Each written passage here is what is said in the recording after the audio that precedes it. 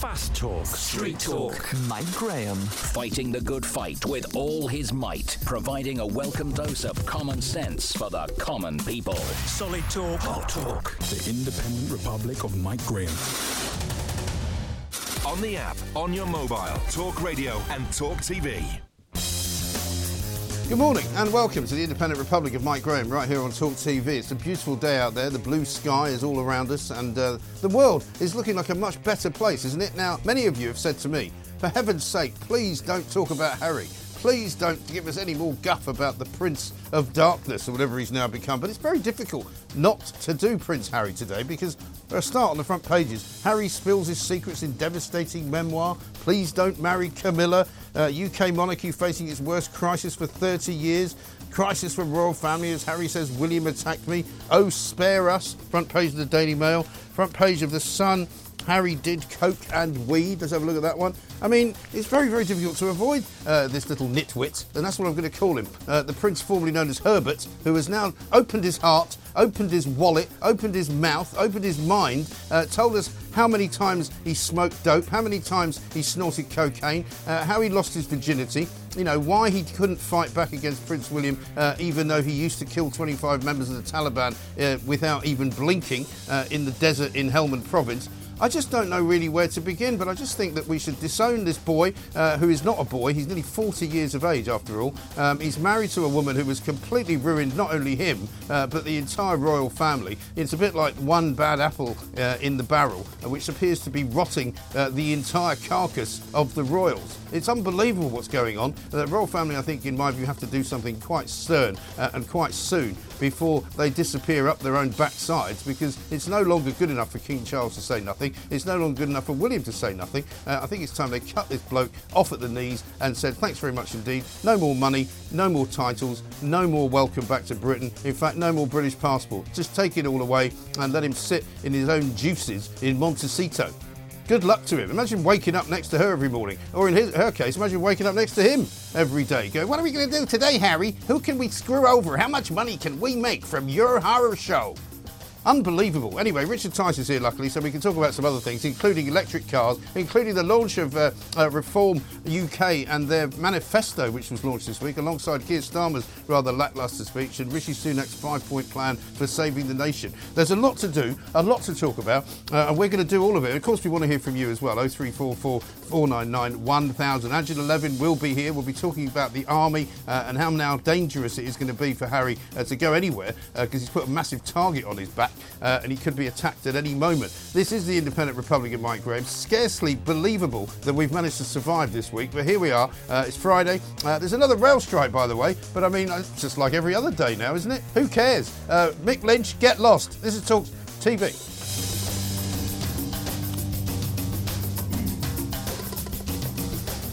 Well, here we are. Richard, a very good morning to you. A very good morning to you. It's hard to know where to begin, isn't it? It is, Mike? isn't it? But It is. actually, I have got some good news. Have you? Yes, I have. Go on. In that my show on Sunday is going to be a Harry and Meghan free zone. Well, do you know, it's interesting because we've been saying for quite a long time now, well, there can't be any more revelations to come out, but every time we say that, more revelations come out. I know, but I'm hoping that you'll cover everything today, yes, so that I can make it a free zone. But I'm going to start, actually, by slightly disagreeing with you. Are you? Well, I understand your all of our frustration and the sort of the gut instinct that King Charles and Prince William should do something. But actually, I think they gain the most respect around the world and maintain the moral high ground actually by saying nothing.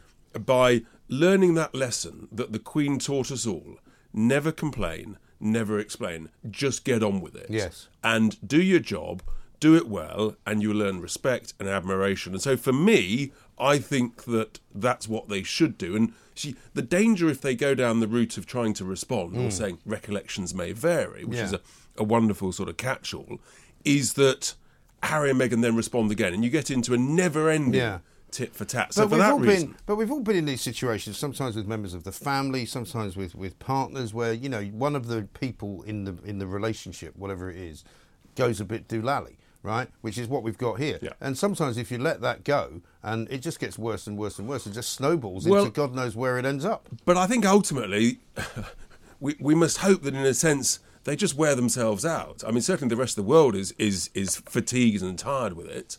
And so I think eventually more and more people will just say, we're done, and stop listening. And that's why I think actually maintaining the most dignified silence and just letting it wash is I think it's a tough thing to do. It must be incredibly hard for the royal family with everything that's going on. But actually, I think that's the smart thing to do. It might well be the smart thing to do, but is it sustainable? Because you say that they'll run out of steam and they'll run out of things to say. But, these people have got an agenda. They've got probably maps out in front of them. Years of this nonsense, because we were talking to somebody yesterday who said, well, of course, this is only the first of Harry's books. He's got another one in the pipeline. She's going to do a book as well. So she'll be giving her version of events probably, a year from now, which will be all about the same stuff. But in a sense, the more and more they say, the more and more of it turns out just simply not to be factually accurate. And so I think most of it, I think, is factually questionable. At best questionable. And so actually the value of what they say will very quickly drop rapidly. And that's why I think they'll sort of run out, frankly, of people to try and sell this stuff to. And I just think, in a sense, the royal family maintain the moral high ground. So hard to do. Yeah. All of our gut instinct is to push back, to say, hang on, folks. But this is the royal family we're But talking surely about. nobody would forgive them, or everyone would forgive them perhaps, for taking the action that I suggest, which is to take the titles at least away. And I know that there's a constitutional problem with that because he remains Prince Harry. You can't apparently take that away because that's his birthright.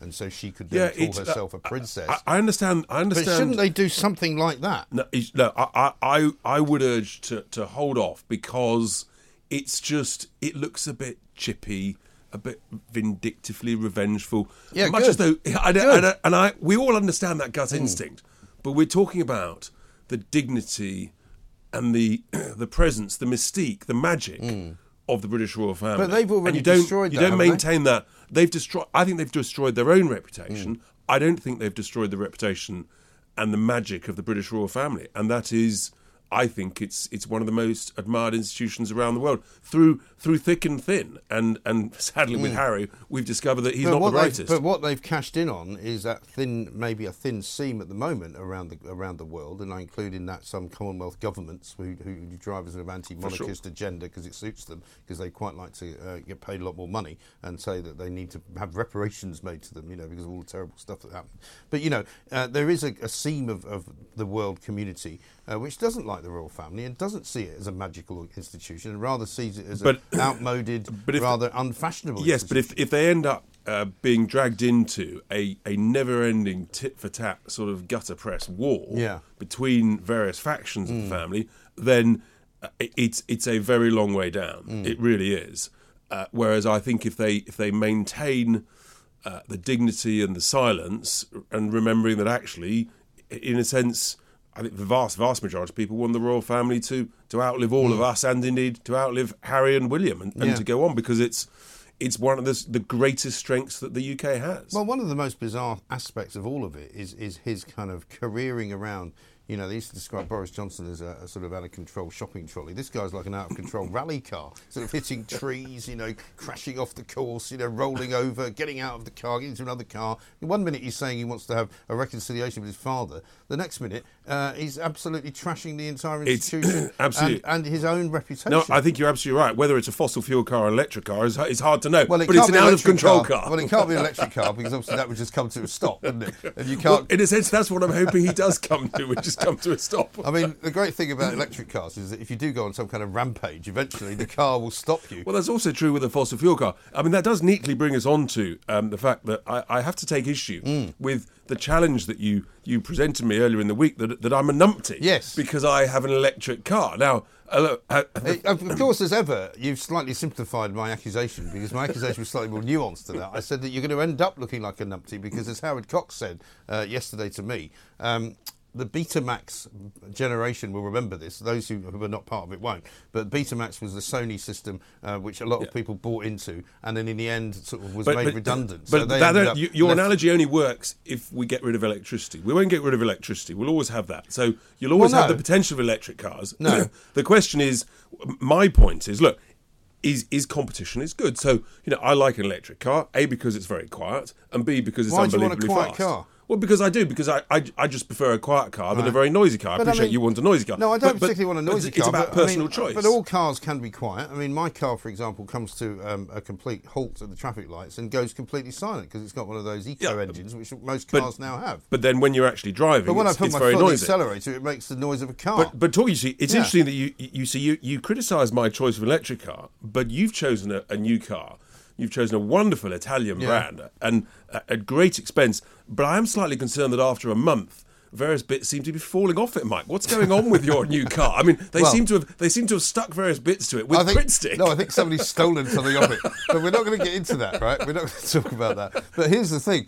The problem with the electric car analogy is not that it's not like Betamax. The point is that, there will be better technology because what the point that Howard Cox is making is that we've told car manufacturers, the government has made policy that by 2030 there will no longer be any new he's quite right. diesel and petrol cars. And you agree with that? I do agree with that because I like choice. And I think that what you should be saying to the combustion engine manufacturers is you say, look, we need you to keep improving your engines in the same way that technology in all walks of life never stops improving. That's great. Yeah. So keep improving the engines, keep improving the cleanliness of the fuel and the quality of the filters, so you inevitably reduce emissions. But look, choice is a good thing, and those who want a quiet car can have a quiet car, and those who want a noisy car, like your good self, can have a noisy car. Great. I mean, I take slight issue with you describing my car as not simply noisy. But anyway, we'll move on from that. We'll move on from that. But the point is this. Surely at this moment in time, it's far too ambitious to suggest that by 2030,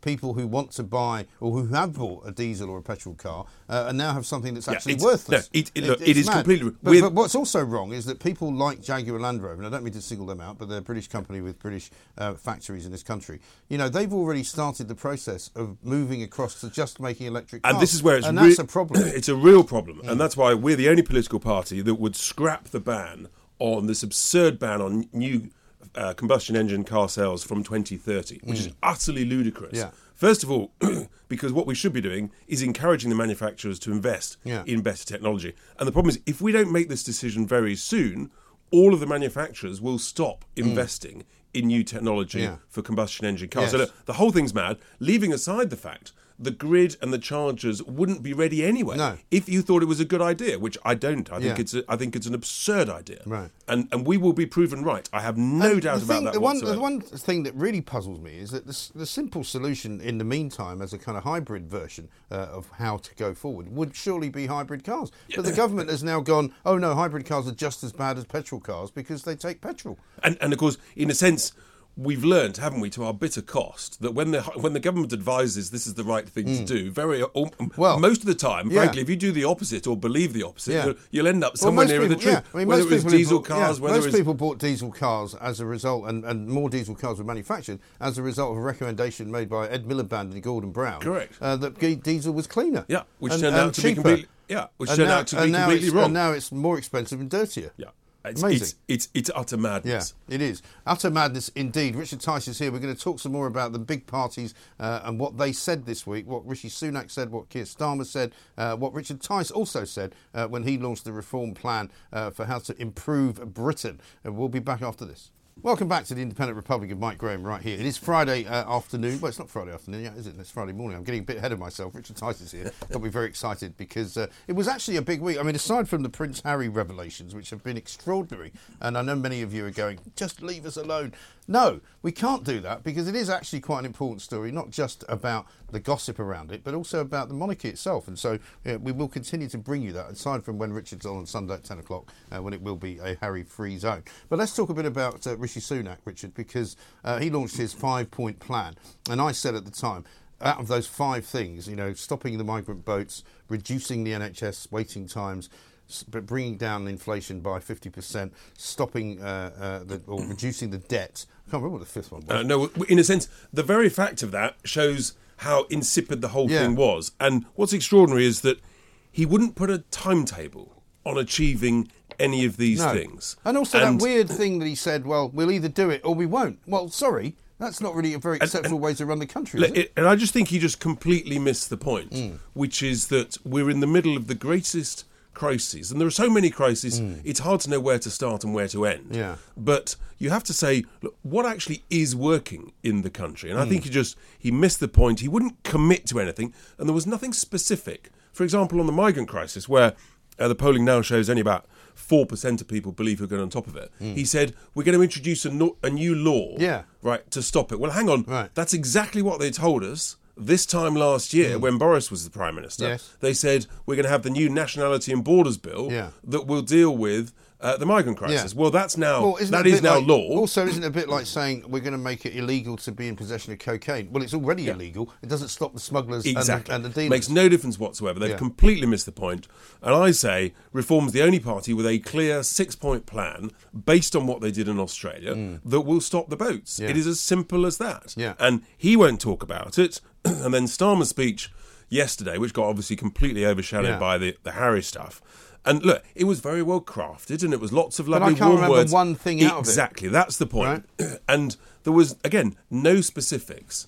He tried to do a clever play on the slogan "Take Back Control" and said he was going to give more power to local communities. What that actually means, he's going to create more bungling bureaucratic blockages in also, the issue of managing. What he wants to do is give these rather ridiculous, because they are mostly ridiculous, local councils and local councillors the possibility of having power over individuals in this country, to make it impossible for you to either park somewhere or go somewhere it's or drive It's a classic anywhere. socialist policy of creating basically more bureaucracy, more management, more diktats for people. And I'm saying, no, you've got to roll back the state. You've got to make it smaller. So the speech that I gave on Wednesday, I was the first out of the blocks. I said, look, we're an incredible country. We've got so much potential. But the truth is, we've got all these crises. Wherever you want to start, it's what works in this country. And, we've got an inflation crisis. We've got a productivity crisis. We've got record waiting lists. Everything is going rapidly wrong. The highest strikes for 40 years, the highest taxes for 70 years. I'm saying, look, with good leadership, we can fix all of this. And I'm saying, I don't care who fixes it, I just want it fixed. And to make Britain great, you've actually got to make Britain work. And as we know, at the moment, Britain doesn't work. Well, because hardly anybody's actually working. Well, so this is the point. So this is the real crux of it. To make Britain work, you've actually got to make work pay. And because taxes are at their highest, and the taxes it's affecting the lowest paid, the least well off, the most. So we're saying at Reform that you've got to lift the starting point at which anybody pays any income tax from 12.5 grand up to 20 grand. Right? That means that's 30 quid a week in everybody's pockets. 1,500 quid a year. And what that does, all of a sudden, that means the difference between starting working and making work pay as opposed to being on benefits. For those on low incomes, low pay, all of a sudden you get the differential. Because no one's talking about the other elephant in the room, which is that 1 in 8 of the working age population are trapped on benefits. Well, there was an incredible story in Scotland the other day. 150,000 people, and I know Scotland's a much smaller country than England, but 150,000 people between the ages of 16 and 24 have never worked. Yeah, and this is an absolute scandal. It's a tragedy of wasted talent.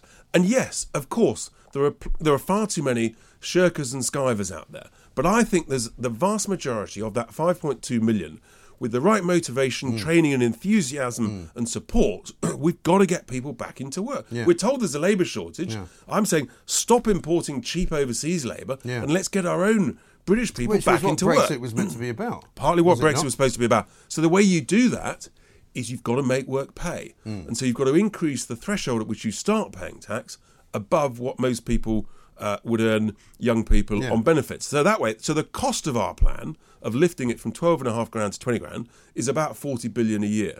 But if you get 2 million people of the 5.2 back into work, of those on benefits, you'll save 30 to 40 billion a year. So that broadly pays for surely it. they've got to sort of streamline the benefit system as well, because it seems to be all over the place. It's all over the place. No rhyme or reason for what people can get, when they can get it, when they can stop being paid. In other countries they seem to manage that a lot better than we do. Exactly. So we're not managing it properly. And of course, where the whole point of benefits is where people are genuinely vulnerable, disabled, sick, ill. Of course, we want a brilliant benefit system that helps and supports those. But we've also got to help and support people back into work quickly, rapidly and promptly with motivation, but also actually there has to be a bit of a carrot and stick. Giorgia Meloni is starting to do this in Italy, saying, well, look, actually, if you've had a job opportunity within X period of time and you've turned it down, well, then don't expect that someone else is going to pay for you. We have to recognise there's no such thing as a free lunch. No, exactly. Someone's paying for it. And somewhere. exactly. But the other reason that this is not happening at the moment is because people look at the migrants coming over and they go, well, look what they get. They come here illegally. They get put up in a hotel. They get given food. They get given money. They eventually probably get to stay here. Eventually, they probably get given some kind of property to live in. And then they say, oh, it's because I've got family here already who might have come illegally. Yeah. And the system is so bad that they end up staying. And people go, well, what do I get? And the truth is, we are a great, kind and compassionate nation, but also we believe in fairness. And we believe that actually work should pay. And it's not fair for those of us who are in work, who are striving, struggling. Many people on low pay are doing 2 or 3 jobs through the week to make ends meet. And then suddenly realise, well, hang on, and these people are coming here for free illegally and getting all these benefits. Yeah. And it's just, it's wrong, it's unfair, and I think quite rightly the British people are saying enough's enough. And what I'm saying is, here's a specific, clear solution that will get this country back on track. By the way, it would help resolve most of the strikes that are on at the moment. Yeah. Because, for example, our plan, for your average nurse, our plan would mean an instant 6% increase in their take-home pay. So that's a long way towards what they're asking for. Yeah. And it's less inflationary to a sense, increase your net take-home pay without increasing the gross salary. So again, it's another win. Yeah, another win, another loss for Messrs Sunak and Starmer, I would think. But Richard, thank you very much indeed. We've got to run. Richard will be back 10 o'clock, of course, Sunday morning. Don't miss it. The Sunday sermon, always worth listening to. And with the promise that it won't mention Harry, the idiot. This is Talk TV. On the app, on your smart speaker, Talk Radio and Talk TV. Welcome back to the Independent Republic of Mike Graham right here on Talk TV. Well, I mean, what can you say about the Prince Harry situation that hasn't already been said? Well, I mean, let's face it, the highlights so far, if you want to call them that, on the papers this morning and sort of some of the stuff that came out yesterday, Prince Harry, how William and he begged Charles not to marry Camilla. That must make Camilla feel particularly special. He admitted to taking cocaine and mushrooms, saying drugs let him see the truth. He talks about having a conversation with a bin at one point. He talks about as well smoking quite a lot of weed, of course, as well. He says that the Princess of Wales demanded an apology from Meghan for saying she had a baby brain. He tries to talk about all the things that went on behind the scenes. It's pretty ridiculous, really, that he has decided to have this kind of brain dump on the rest of the world. Many people now looking at him thinking, rather than feeling sorry for him, rather angry with him, actually, because he's made so much of his own private life monetised, if you like. He's made money from his own difficulties, and he's made out that he's got this terrible life instead of actually being happy to live the life that he wanted to live, because he moved away from Britain, he moved to California, he's got 2 lovely children. I wonder what his children will make of all this when they finally grow up and realise that he and their mother spent their entire lives bitching and moaning about how awful everything was and how they were terribly hard done by. Let's have a look now at the latest clip from the ITV interview, which is going out on Sunday, before we speak to Angela Levin. What was different here was this level of frustration.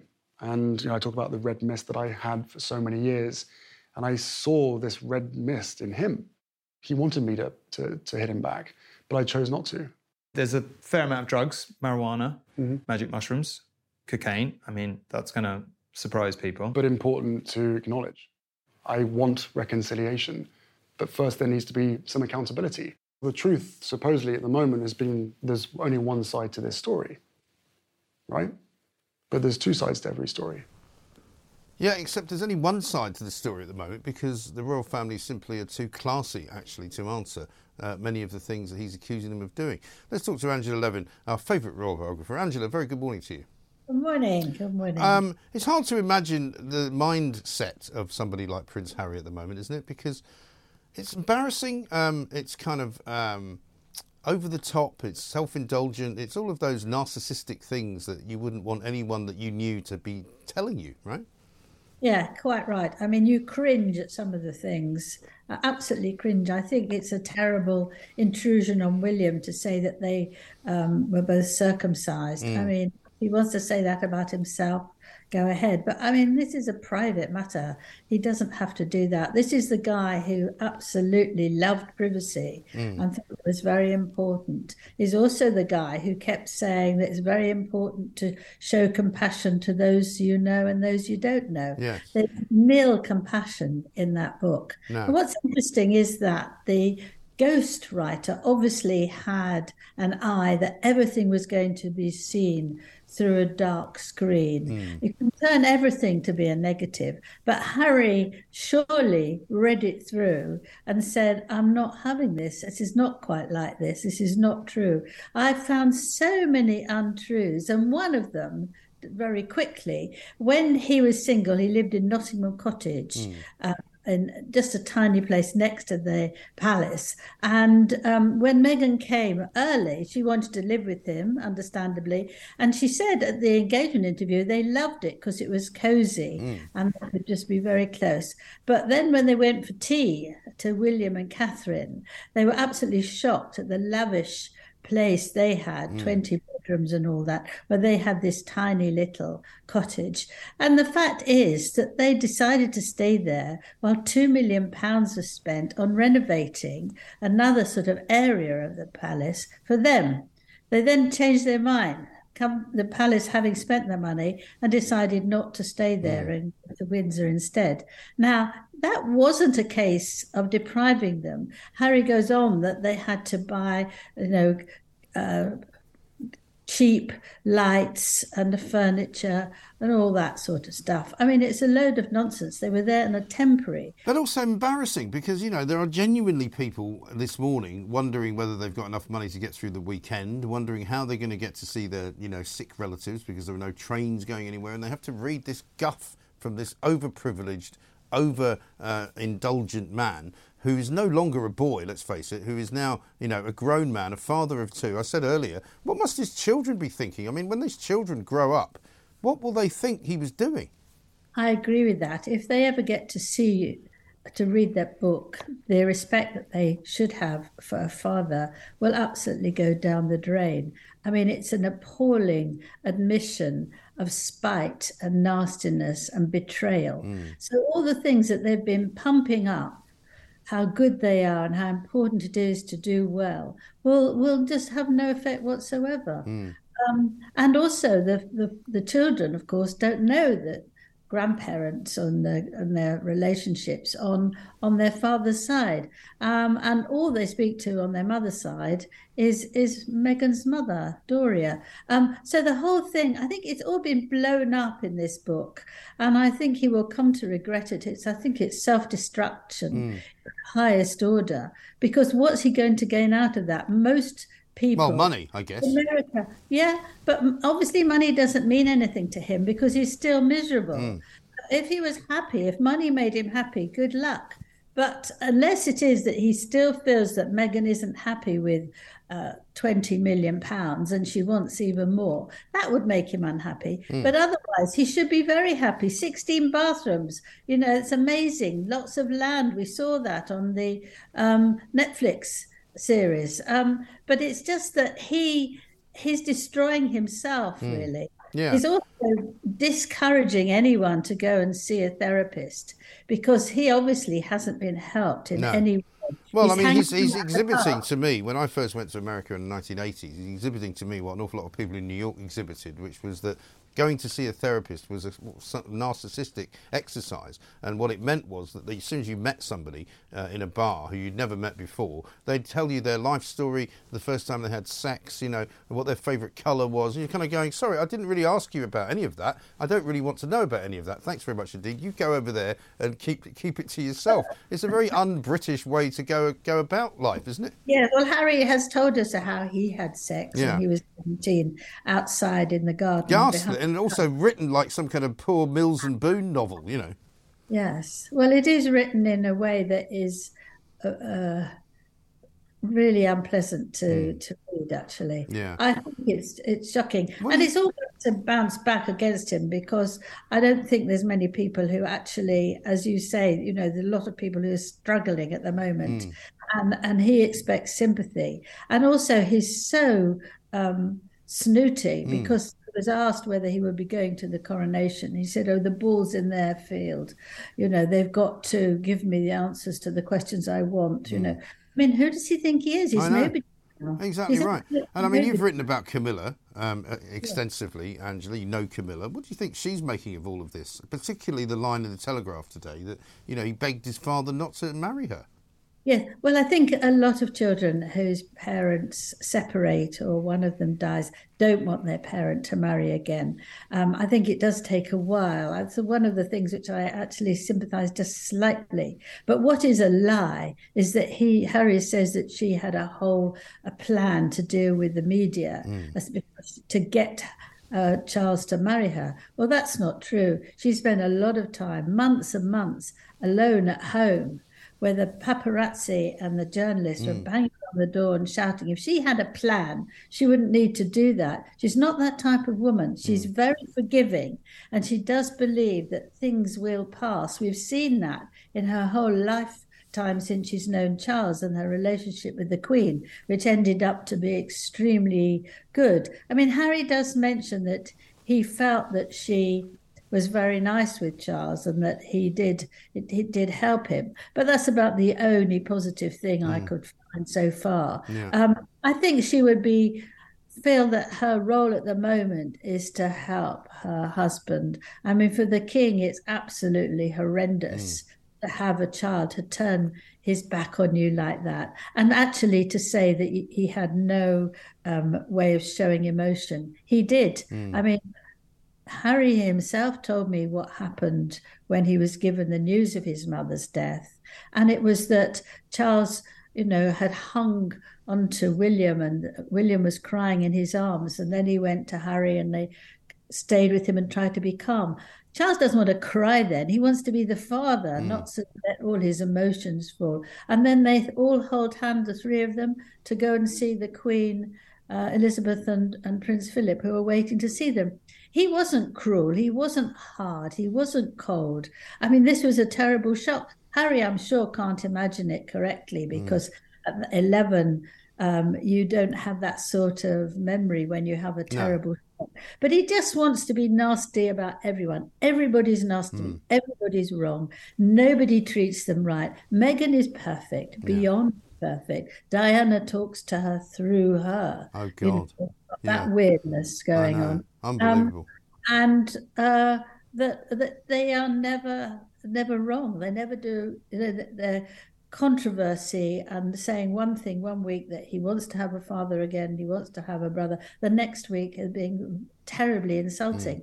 So it's all nonsense. I mean, I think people will just say, "Oh God, I can't bear this," and move on. I'm sure the royal family, Camilla and the king, are working hard on what they've got to do, and just not reading the book, not reading the papers, and just carrying on, because that's their role. Yeah. That's all they can do. Well, listen, Angela, great to talk to you. I know you're very busy at the moment. Thank you very much indeed. We'll see you soon, I'm sure. It's hard to imagine a more callous, selfish, self-indulgent, ghastly operation than the one currently coming out of Montecito Towers. We'll talk some more about that. We'll take your calls as well. 0344 499 1000. This is Talk TV. The Independent Republic of Mike Graham on Talk Radio. 499 1000 is the number we're going to ask you to call us on, and we'll take some of your calls in a moment. Let's right now, talk to Jamie Jenkins, independent statistician, of course, our man down in Wales there, telling us what's going on inside the NHS. Jamie, good morning to you. Good morning, Mike. If you get one of those spare Harry books, send one over. I might need to pop up a wobbly table at some point. Yeah, well, I mean, if it gets a bit colder, you know, you can always chuck it on the old wood-burning stove. It might keep you going for a while in the absence of a few logs. But, yeah, it's a pleasure to be able to talk about something other than Prince Harry, actually, so I'm very glad to have you on. There's some figures out currently in the NHS. The one I was talking about there, the ambulances. I know that Rishi Sunak's claiming that he's fixing that, but I presume that'll be a long way off, won't it? Well, it will be a long way off. I think the only way he's going to stop these kind of record numbers that keep coming out every week is, rather than throwing money at the NHS, it's throwing money at the people who do the data to stop them publishing it, because it's not going to be fixed overnight, Mike. No. I think probably one of the let's start with some good news, on the home of common sense. One of the good news is that we've saw at the start of the week, didn't we? Everybody's saying potentially bring back masks, look at social distancing.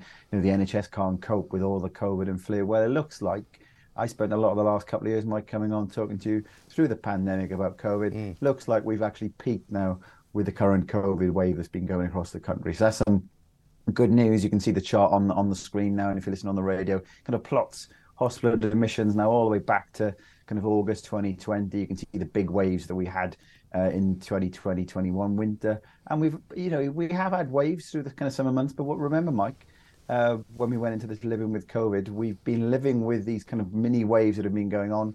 No restrictions, no masks. And the trajectory seems to be pretty similar now to what we saw then. What do you mean that all those people claiming that we should be wearing masks at the beginning of the week were getting it a bit wrong? I think so, Mike. Yeah, I think they've been, they're completely getting it wrong, because the trend's pretty similar now. It goes up for about 5, 6, 7 weeks. Then it starts coming back down again. And that's kind of what we've got at the moment. And remember, the thing is, you go on social media, Mike, and some NHS organisations, NHS bosses go on television and they start giving you these big numbers. So they'll say 9,500 patients in hospital kind of with COVID. What they don't tell you then is 62% of those are mainly in the hospital for other things, but they've tested them. Right. And they also don't tell you they're on 1 in 3/4 in hospital. So the big issue with the NHS at the moment, Mike, is not the COVID problem. It's not the kind of flu. They are putting pressure on the NHS. But if you tot up all of the COVID patients who are there for COVID, all of the patients in hospital with flu, is actually a lot less than the number of patients who are in hospital who are fit to leave. We know we've talked about this in the past, fit to leave, and they can't leave. It's just under 13,000 of those. And a remarkable number, Mike, is on Christmas Day in the NHS, there was 11,795 patients who were fit to leave the NHS, but couldn't because of the lack of onward care, etc. That's 12,000 people. I'm sure they would have liked to have gone home for Christmas. The NHS, in a way, Mike, has become a bit more of a hotel service for people, and it needs to be kind of fixed. And on the screen now, we've got kind of data around critical care. You can see that during the 2021 wave, we saw a massive number of patients in critical care beds for COVID. And that's pretty much non-existent now. So 1.3% of all the critical care beds now in England have got a patient predominantly from COVID. It's about 47, Mike. At the peak, 3,816. So this is not a virus that's putting people seriously ill in hospital anymore. But some news outlets in the past week would make you think it is. Well, exactly right. I couldn't believe the kind of sort of scaremongering that was going on with some, particularly online outlets, talking about, this new thread, this new variant of COVID that was coming through. It was only towards the middle of the week they started saying, actually, it turns out it's not actually very dangerous, this new variant. It's actually less dangerous than even an Omicron was, which wasn't very dangerous at all. So, I mean, what's staggering to me, though, Jamie, is you're basically telling me that there's no room in hospitals if you're sick because the people who are occupying the beds should actually be in hotels. Funnily enough, there's also no room in the hotels because they're all full of migrants. So, we've got two basic problems here, which could be solved at a stroke by this government if they had any cojones, if they could stop the migrants coming and if they could get the care homes back working and get them actually to open up properly and to stop this kind of COVID madness, which a lot of the hospitals got involved with in the last week or so. Suddenly there'd be an ease with which people could be taken into hospital, treated properly, and people could get back to actually, you could even put some of these people from the supposed care home sector in the hotels the migrants are in. And the thing is, Mike, this isn't going to be fixed overnight. As you know, you can't just suddenly find staff to work for these kind of camps. It's a long-term problem. Remember Theresa May, Mike, when she lost her majority, which is basically why we ended up with that carnage of the Brexit votes going on back and forth, because she tried to sort out social care. She was going to kind of make people pay a bit more for social care, and people don't want to pay more for social care. That's part of the problem you've got there, Mike. But you're right. If this big problem that we've got in not getting patients out of the hospital, and it comes back to if we caved in this winter and brought in some restrictions because of respiratory viruses going up, which we know every single winter, when we know that there's a bigger problem within the social care sector, well, it'll be the same next year. What will they just be called? Why don't we just start masking people from November to February every single year? Absolute nonsense in terms of what we're kind of talking in terms of this, Mike. And we've, got to stand a bit firm, look at what's really going on. And for me, the big question as well is, have we got to look at the NHS kind of bed capacity compared to what we've had in other countries don't seem to have the similar problems with what we've got? Yeah, well, I mean, certainly there are those who would say the bed capacity in the NHS is not what it was, but an awful lot of the reason for that is that, as far as I know, a lot of hospitals still haven't stopped the social distancing measures that were brought in during COVID. So it means that if for every ward you've got about a third less beds. And I think a lot of hospitals haven't fixed that yet. It's not as bad as what it was during the pandemic, Mike. There'll be probably some different parts of the country will be managing it differently, because remember, it's managed differently across the country, the NHS. But overall, the big thing, if you look at critical care beds, actually, Mike, we have actually got more of those than what we had before the pandemic, slightly. But if you look at the percentage of beds that are being occupied in critical care, and again, they're saying the NHS is in crisis, there were, as total of all the beds that we've got, Mike, there was a higher percentage occupied during the 2017-18 winter. So, in terms of that, it's not as bad as what it was. So I think for me, it's just some carnage with the NHS. I can guarantee, Mike, you may as well book me in now and get your producers to book me in beginning of next January. We'll probably be talking about a similar topic. We'll be talking probably about, with general election, and this is going to be the big thing on there. This isn't going to change, Mike. You can go back, look online every single winter, the last 21 years, NHS in winter crisis. Yes. Well, look at this from Carol, who says this. My son could have vacated a hospital bed yesterday, but nurses were unable to locate anyone to discharge him. So he's been there for another night. And here is the problem. She says there's very little COVID in our hospitals in West Wales. My son's in at the moment. But here we go again with masks. There's more flu around. I grew up with flu. We never wore masks. Plus, people who hid away for the last 2 years are catching everything. I didn't. And that is another problem, isn't it? The attitude of the health service in this country now is ludicrously cautious. They're basically telling you, if there's any chance you might get sick, whatever you do, don't go out. Well, that's called life, isn't it? You go out, sometimes you catch things, sometimes you get a cold, sometimes you might even get flu and be bedridden for a week. It happens. It's happened to me a couple of times in my life. You're not going to stop disease by telling everybody not to go anywhere.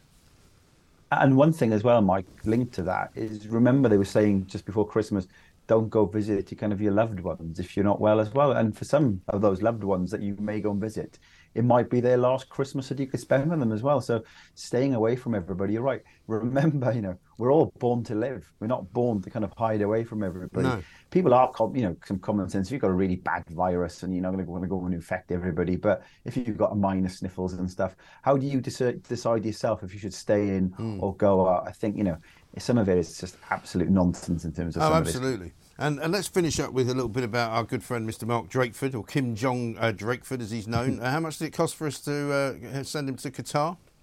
Yeah, so the story coming out this week, obviously, he stayed in the 5-star Ritz-Carlton hotel in Qatar. Now, that didn't cost us anything, Mike, because that was paid for by the Qatar kind of government. And he claims that he had to stay there for security reasons. Oh, what? Now, so he's now in the pay of the Qatari government, is he?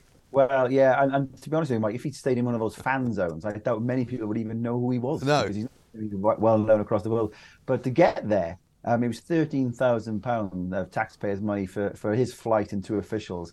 And then the economy minister, Vaughan Gething, went out as well a couple of days later for another football match. And to be honest with you, Keir Starmer said, the Labour Party, we're not going to be going to Qatar. We're going to boycott because of the human rights records. And Drakeford reckons he was going out there to kind of make a stand and trying to get them to kind of change and protest and things. I can't imagine he was doing any of that, Mike. I mean, 13 grand for some flights doesn't sound like economy prices to me either.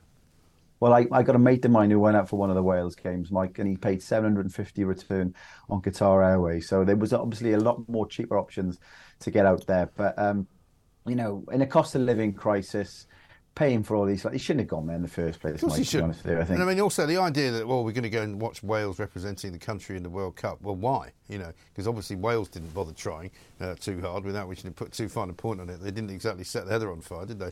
But listen, great to talk to you, Jamie. Thank you very much indeed. Jamie Jenkins, independent statistician there with some figures on the NHS, which is indeed under pressure, as some other news outlets would like you to call it. It might be under pressure. I prefer to call it what it is, which is completely and utterly knackered, useless, not fit for purpose, in need of serious and complete and utter root and branch reform. Who's going to do it, though? Who's going to grasp the nettle? Who's going to actually make it better for for everybody else. This is Talk TV. The Independent Republic of Mike Graham on Talk Radio.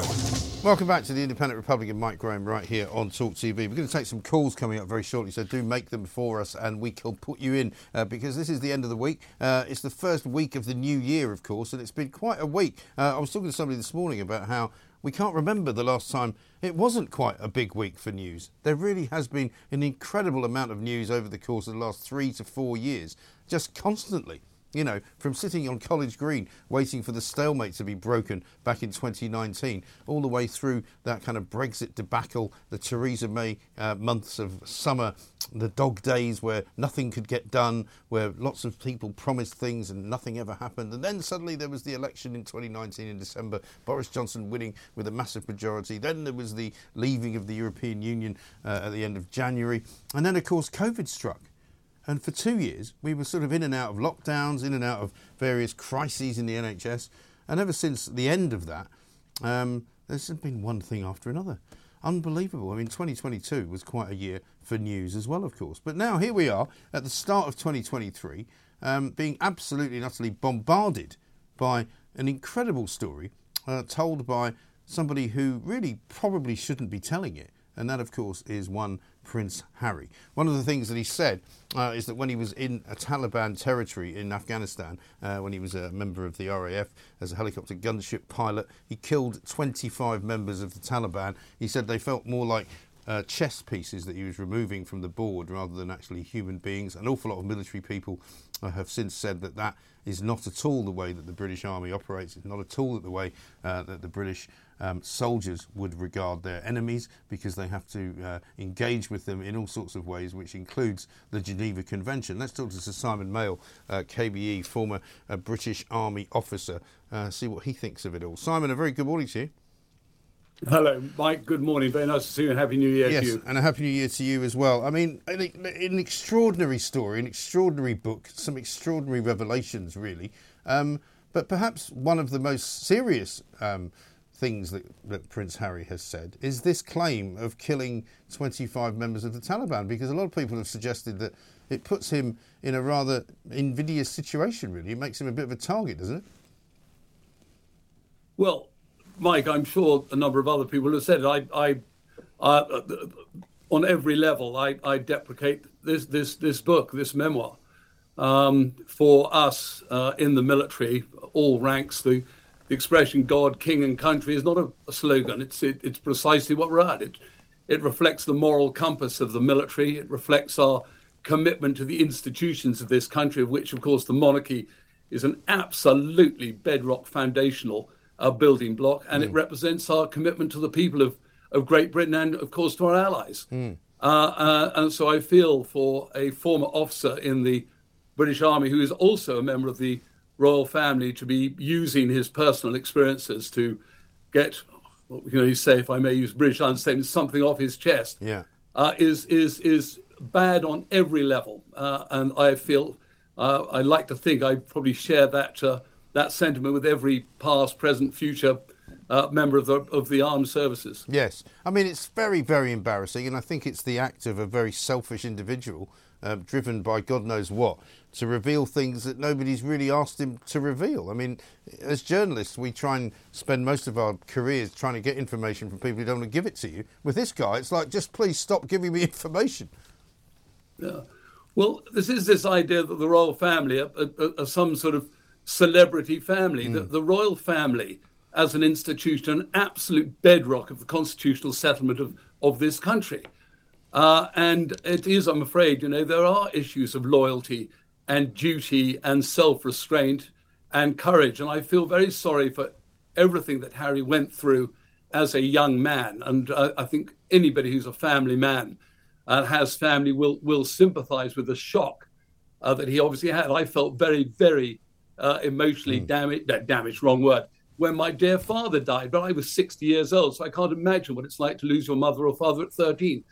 But at the same time, the lack of self-awareness about the pressures on other members of the royal family to, of course, be human beings, but continue to uphold the value of the institution of the monarchy, which is so fundamental to the stability of this country over so many decades, indeed centuries. in order to air private grievances, I think is really awful. And so much of my sympathy, my personal sympathy for him as an individual, has been completely dissipated by this breach of faith and trust. Yeah. And what about this sort of the military family? Because we hear an awful lot, as you say, about the kind of the pride that people have in the military. You know, some people come out of the military perhaps scarred by things that they did while they were in it. But you'd like to think the military looks after them. Doesn't, you know, some people fall through the cracks and end up, you know, as homeless veterans on the streets. But by and large, the military is a force for good, in my view. Many people enter it because they have a pride in their country. They want to represent their country. They learn a trade. They come out of that trade. They come out of the military and have very successful lives outside in the outside world. I mean, he's sort of betrayed all of that, really, hasn't he? Well, I think so, Mike. I really do. We are a band of brothers. And you're right. Sometimes people do focus on numbers of people who are homeless or have issues after combat. And I fully appreciate that, and we do a hell of a lot, I think, both institutionally and, of course, as regiments, individual regiments, to look after them. But the vast majority of soldiers do what I call the right thing on a bad day, even when nobody is watching. They enter into combat. One of the issues of unlimited liability we focus on is, of course, the capacity to be wounded or lose your life in the service of your country. The other one is, of course, to take life. That is an extraordinary responsibility to put in the hands of often very, very young men and women. And that is where leadership and a moral compass and good NCOs and experience and training and moral values really count. And so what Harry went through in the military is not unique, but it is a deeply emotional experience, and it's very difficult for those who haven't been in the military necessarily to understand that. But I think going out there and waving it in those experiences in front of a global public is something most soldiers would really abhor to do and be very, very disappointed. Yeah, that man was in the Household Cavalry Regiment. He was in the Army Air Corps. He had all sorts of honorary positions. So he knew exactly what he was doing, I think, when he started going through these revelations. They're both unnecessary, damaging, and very, very undignified. And I think we're all rather angry that he's used his position in order to make these points in a very public way, let alone, as I say, his loyalty as both a son and a commissioned officer to his grandmother, and now his father as the head of the armed forces. Yeah. It is shocking, absolutely shocking, and possibly not even true either. Sir Simon Mail, thank you very much indeed, former British Army officer. Henry Bolton, OBE, has said, and he also is a former British Army Lance Corporal, Harry boasting of killing 25 Taliban is unprofessional, tasteless, stupid, and most probably untrue. Soldiers don't boast of such things. Nationwide, by your side, Talk Radio and Talk TV. Welcome back to the Independent Republic of Mike Graham right here on Talk TV. We are sashaying towards 1 o'clock when it will be Ian Collins who takes over from 1. Vanessa Feltz at 4. Plank of the Week at 7, of course. We'll play a little promo for that coming up shortly. How about this from Anon? Mike, if Harry is a stallion, then Kevin O'Sullivan is a bleeding Mustang. I don't know if that's a compliment or not. We shall see. Kevin will be on, of course, over the weekend and at various points through the evenings as well.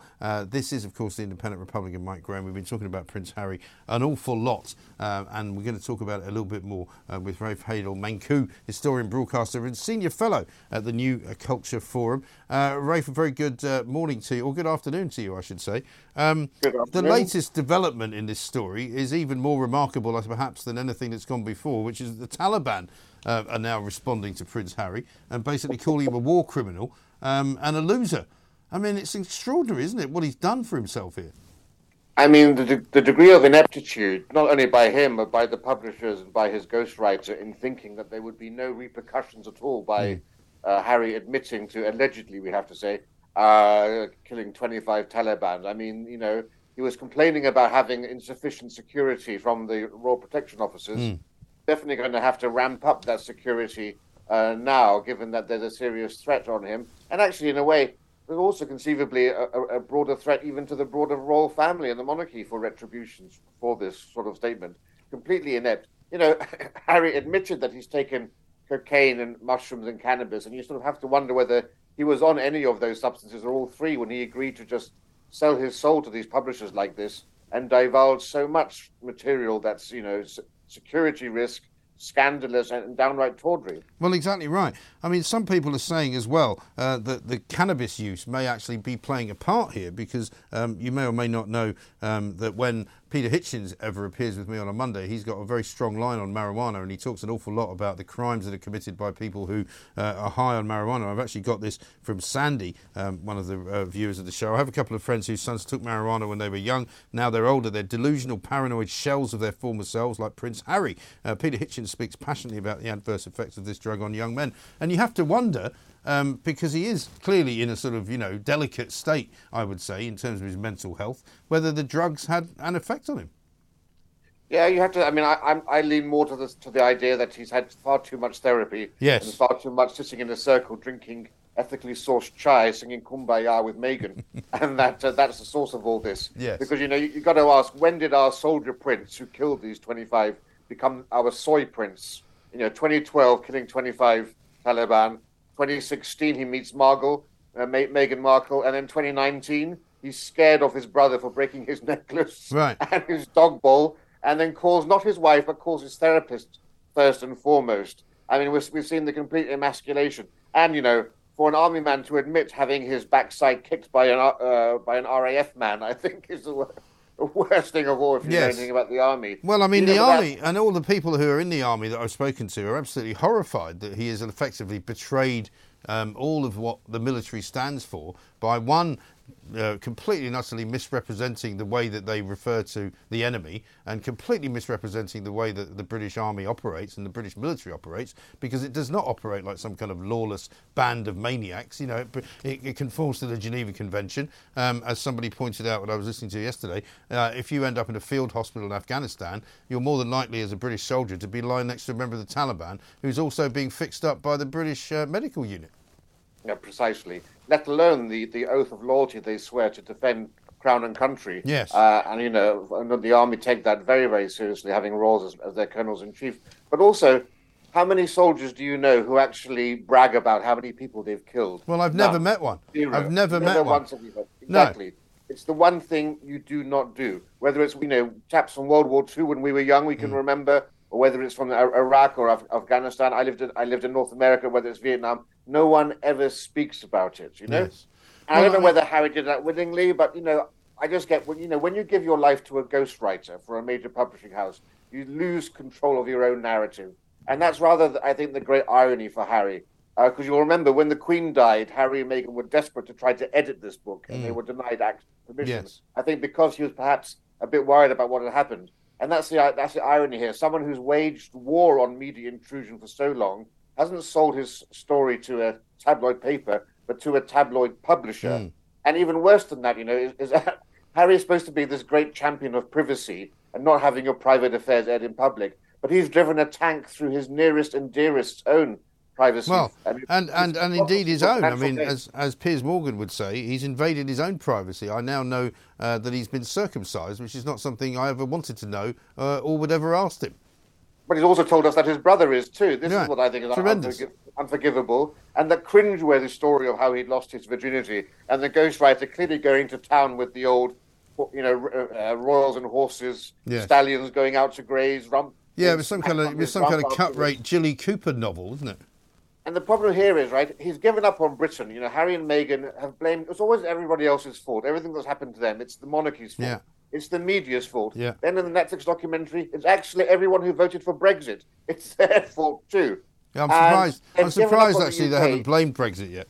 Well, no, they have. They blame Brexit. They blame the Brexit vote for being racist and actually causing the change of attitude towards Meghan. But my point is, they've given up on the UK. So we saw from that documentary and from this book, really, they're just trying to sell themselves in America. But what they haven't realized is that this is not going to play well in America. Because for Americans, the monarchy is something that rises above their own vulgar celebrity culture. Yes. It's elegant, it's sophisticated, it's cultured, it's refined, and in their way of saying it, it's classy. Yes. And there's nothing classy about this. It's tacky, it's gauche, and it's déclassé. And I think in the last 24 hours, many Americans will have lost a lot of respect for Harry. And you're actually beginning to see that in some of the daytime anchors and the way that they're responding to this book. No, absolutely right. And also Jimmy Kimmel, who's one of the late night presenters, has put out a rather amusing, if not rather, shall we say, Mickey-taking video of the two princes reenacting the fight. And he's actually got the princes done up as Prince, formerly known as, playing guitar at the end and dressed in ridiculous outfits with big hair, having a fight. And so there's a kind of ludicrousness now that's going to be attached to the two princes, because they are coming across as ludicrous. And I don't think William deserves to, but Harry certainly does. Well, actually, I've been generally surprised and heartened to look at a lot of the comments on Twitter and social media of people saying that their respect for Prince William has actually increased. Yes. Hugely. They're saying, and as I said to someone yesterday, Prince Harry should be quite lucky. I think he got himself off quite lightly by having his necklace broken. In an earlier era, he would have been sent to the Tower of London for the things that he's been saying. But I think, good for William in this regard. Yes, no, I think that's absolutely right. But where does it end? Because, we keep being told that, the royal family will not respond, that the King will not say anything, that Camilla will not say anything, that William will not say anything. I don't believe that will be able to kind of last forever, will it? Well, actually, it's put them in a very good position, actually. It's a very good power play on their part. They have risen above it, and they've carried on with their duty. That's the most important thing. They're being seen to be doing good. Because, imagine doing this 4 months after the Queen has died and 4 months before your father's coronation.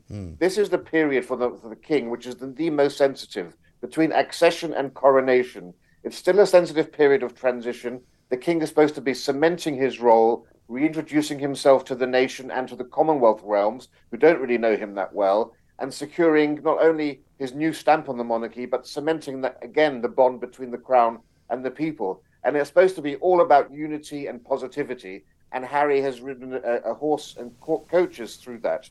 So I think the monarchy, by trying to actually avoid discussing this at all, is the right way to do it, as all minds should actually be focused on the coronation itself. Yes. Well, we'll see whether that remains to be the case. A lot of people agree with you. Rafe, thank you very much indeed. Rafe Heidel, Menku, historian, broadcaster, senior fellow at the New Culture Forum, agreeing with me that this whole situation has now got way out of hand.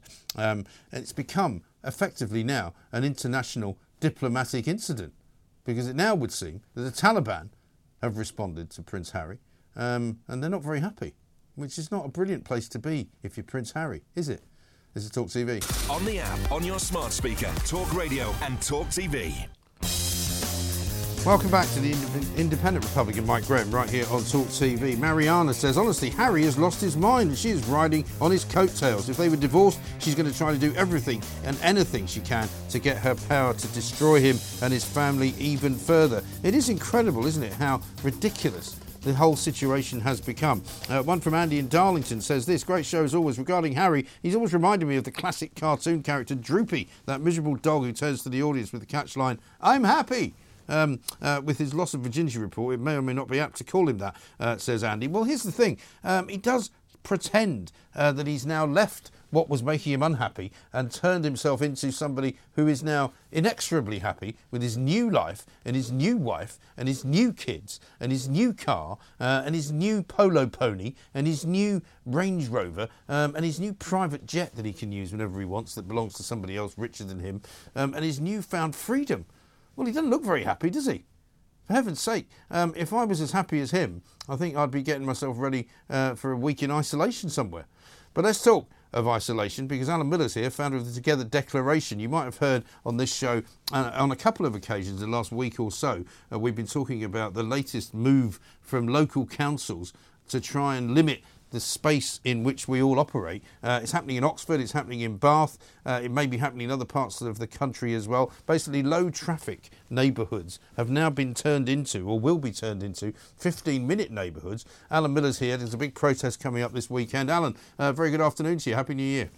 Happy New Year, Mike. So tell us what you're doing first of all, and tell us what insidiousness you're fighting. Well, what's happened is that low traffic neighbourhoods, LTNs, have been implemented by stealth in various boroughs across London and across the UK. Right. They were allegedly to reduce pollution Although, frankly, that's not been the case, as people that have been challenging Sadiq Khan's ULEZ expansion demonstrated to him when they actually said that this would be in the actual report, showed it's the same amount of pollution. It just happens to be in different areas, because what happens is a lot of side streets, a lot of areas are closed off, causing enormous problems for emergency vehicles, for families with elderly, if you want to drop the kids off at school, if you've got to work, everyone from chimney sweeps to cabbies, to people doing services. All of them are restricted, but they all go onto the main arteries, which get very congregated and polluted.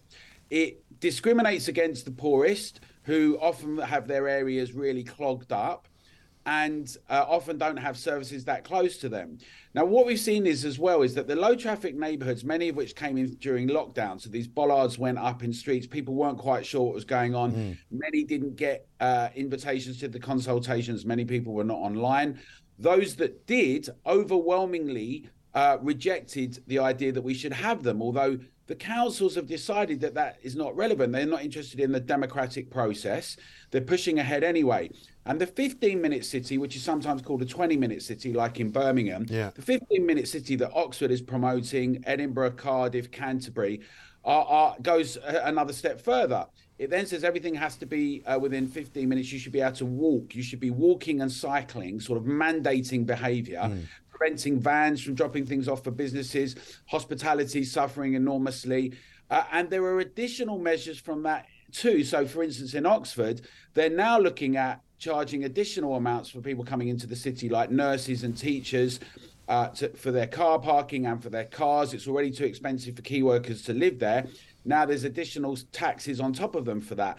What this really is, Mike, is technocrats who have got no real solutions to think about urban planning in a sensible way, or a democratic one, because let's be honest, if everybody in Britain was saying this is what we should have, that would be something different. But we're being presented with this net zero notion that then ends up limiting us, restricting us, locking down areas of our lives and cities and streets, which people have said they don't want. So on Saturday in Haringey has 3 low traffic neighbourhood networks in Bounds Green, Bruce Grove and St Anne's Road. Residents and businesses are going to be out there challenging what's going on with Haringey Council, saying they don't want it. It's impacting people, families and businesses negatively. And this is happening around London now and up and down the country. And together have signatories and members, both residents and businesses in all the boroughs in the UK. And we're going to be making sure that our voices are heard with local councillors and national government about this. Yeah, because it is incredibly sort of invasive in some ways. And when I was listening as well to Keir Starmer's speech yesterday, I was slightly troubled by some of the things he said, because when he was talking about, giving democracy back to more local communities, what he actually was saying, from what I could understand, was he wanted to give more power to local councils to kind of do more of this kind of thing, more or less acting kind of unilaterally against the wishes of the community, but to be able to impose fines on you for doing things that they didn't like, impose restrictions on your movement. I mean, I don't fancy any of that at all, thanks very much. Exactly. So both Labour and Conservative as it happens, but we see this particularly with Labour councils, they've become so estranged from the public. The whole idea is that we have to be regulated, nudged, pushed, restricted, fined, limited. We saw some of this with the public space protection orders, where the most ludicrous rules, from whether you could use a remote controlled car in a park to how many people you could walk down the street with, increasing restrictions and limits. Now, during COVID, that has been put onto steroids. And absolutely, the idea that we now have locally the councils or regionally, even with the mayors, telling us what we should do and imposing from above is not a refreshing breath for democracy, right? Democracy, and that together we've got a slogan that's Take Back Democracy. It's about the public having our voices heard, being listened to when we actually do consultations, and actually making sure they hear from us. We want to have a situation. I mean, where did it become the case where we could suddenly have all our streets cordoned off, a bit like East Berlin was? I mean, it's kind of ludicrous, and no one's agreed to it. And I think that the councillors and government as well should think very carefully now, because a lot of people are furious. People are losing their incomes. They're not able to see loved ones. There are, for instance, if you go to Newham and other parts of London now, you've got only a certain amount of passes you can have each month. it really means you can't move across London. If you try to go from Newham to Tower Hamlets to Hackney to Haringey to Enfield, you're being photographed, fined, restricted.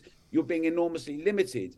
And we don't have alternatives either. It's not like there's been this robust discussion with the public and thought about how we can have them myriad of different solutions. And the other thing about this, Mike, is the car's always represented some independence for people, some freedom.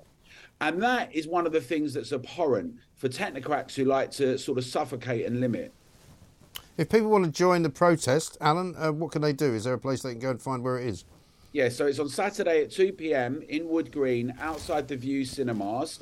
You can also go to togetherdeclaration.org, where we've got information there, and at TogetherDec on our Twitter. And we'd love people to join us and get involved with this. Absolutely, because it's going to affect loads and loads of communities up and down the country. So, Alan, well done for you to do it for this weekend in London, but it may well spread to other parts of the country in the near future. We'll talk to you soon. Alan Miller, founder of the Together Declaration, big demonstration going on in North London this weekend, Saturday to be precise. You can get to Wood Green Station, and that is where it's all going on. But there's no doubt that there are people who run councils in this country, people who are, what I would regard as, little kind of push-button maniacs who want to try and limit what it is that you do and what it is that you can do and what it is that they want you to do.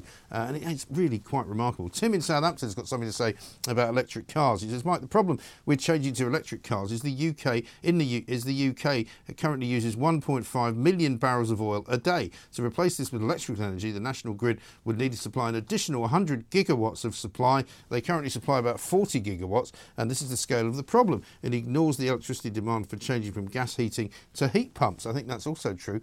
Also, for anybody who wants to know the truth about heat pumps, just talk to anybody who's got one, because they don't work very well. It's as simple as that. 0344 499 1000. On the subject of houses, Jackie says this, Mike, they build loads of new houses in my village. They don't match the other houses in the village and they look like Lego. None were affordable for local young people. No infrastructure was given. No extra school places. No extra doctors. And still, they don't even have a bus service.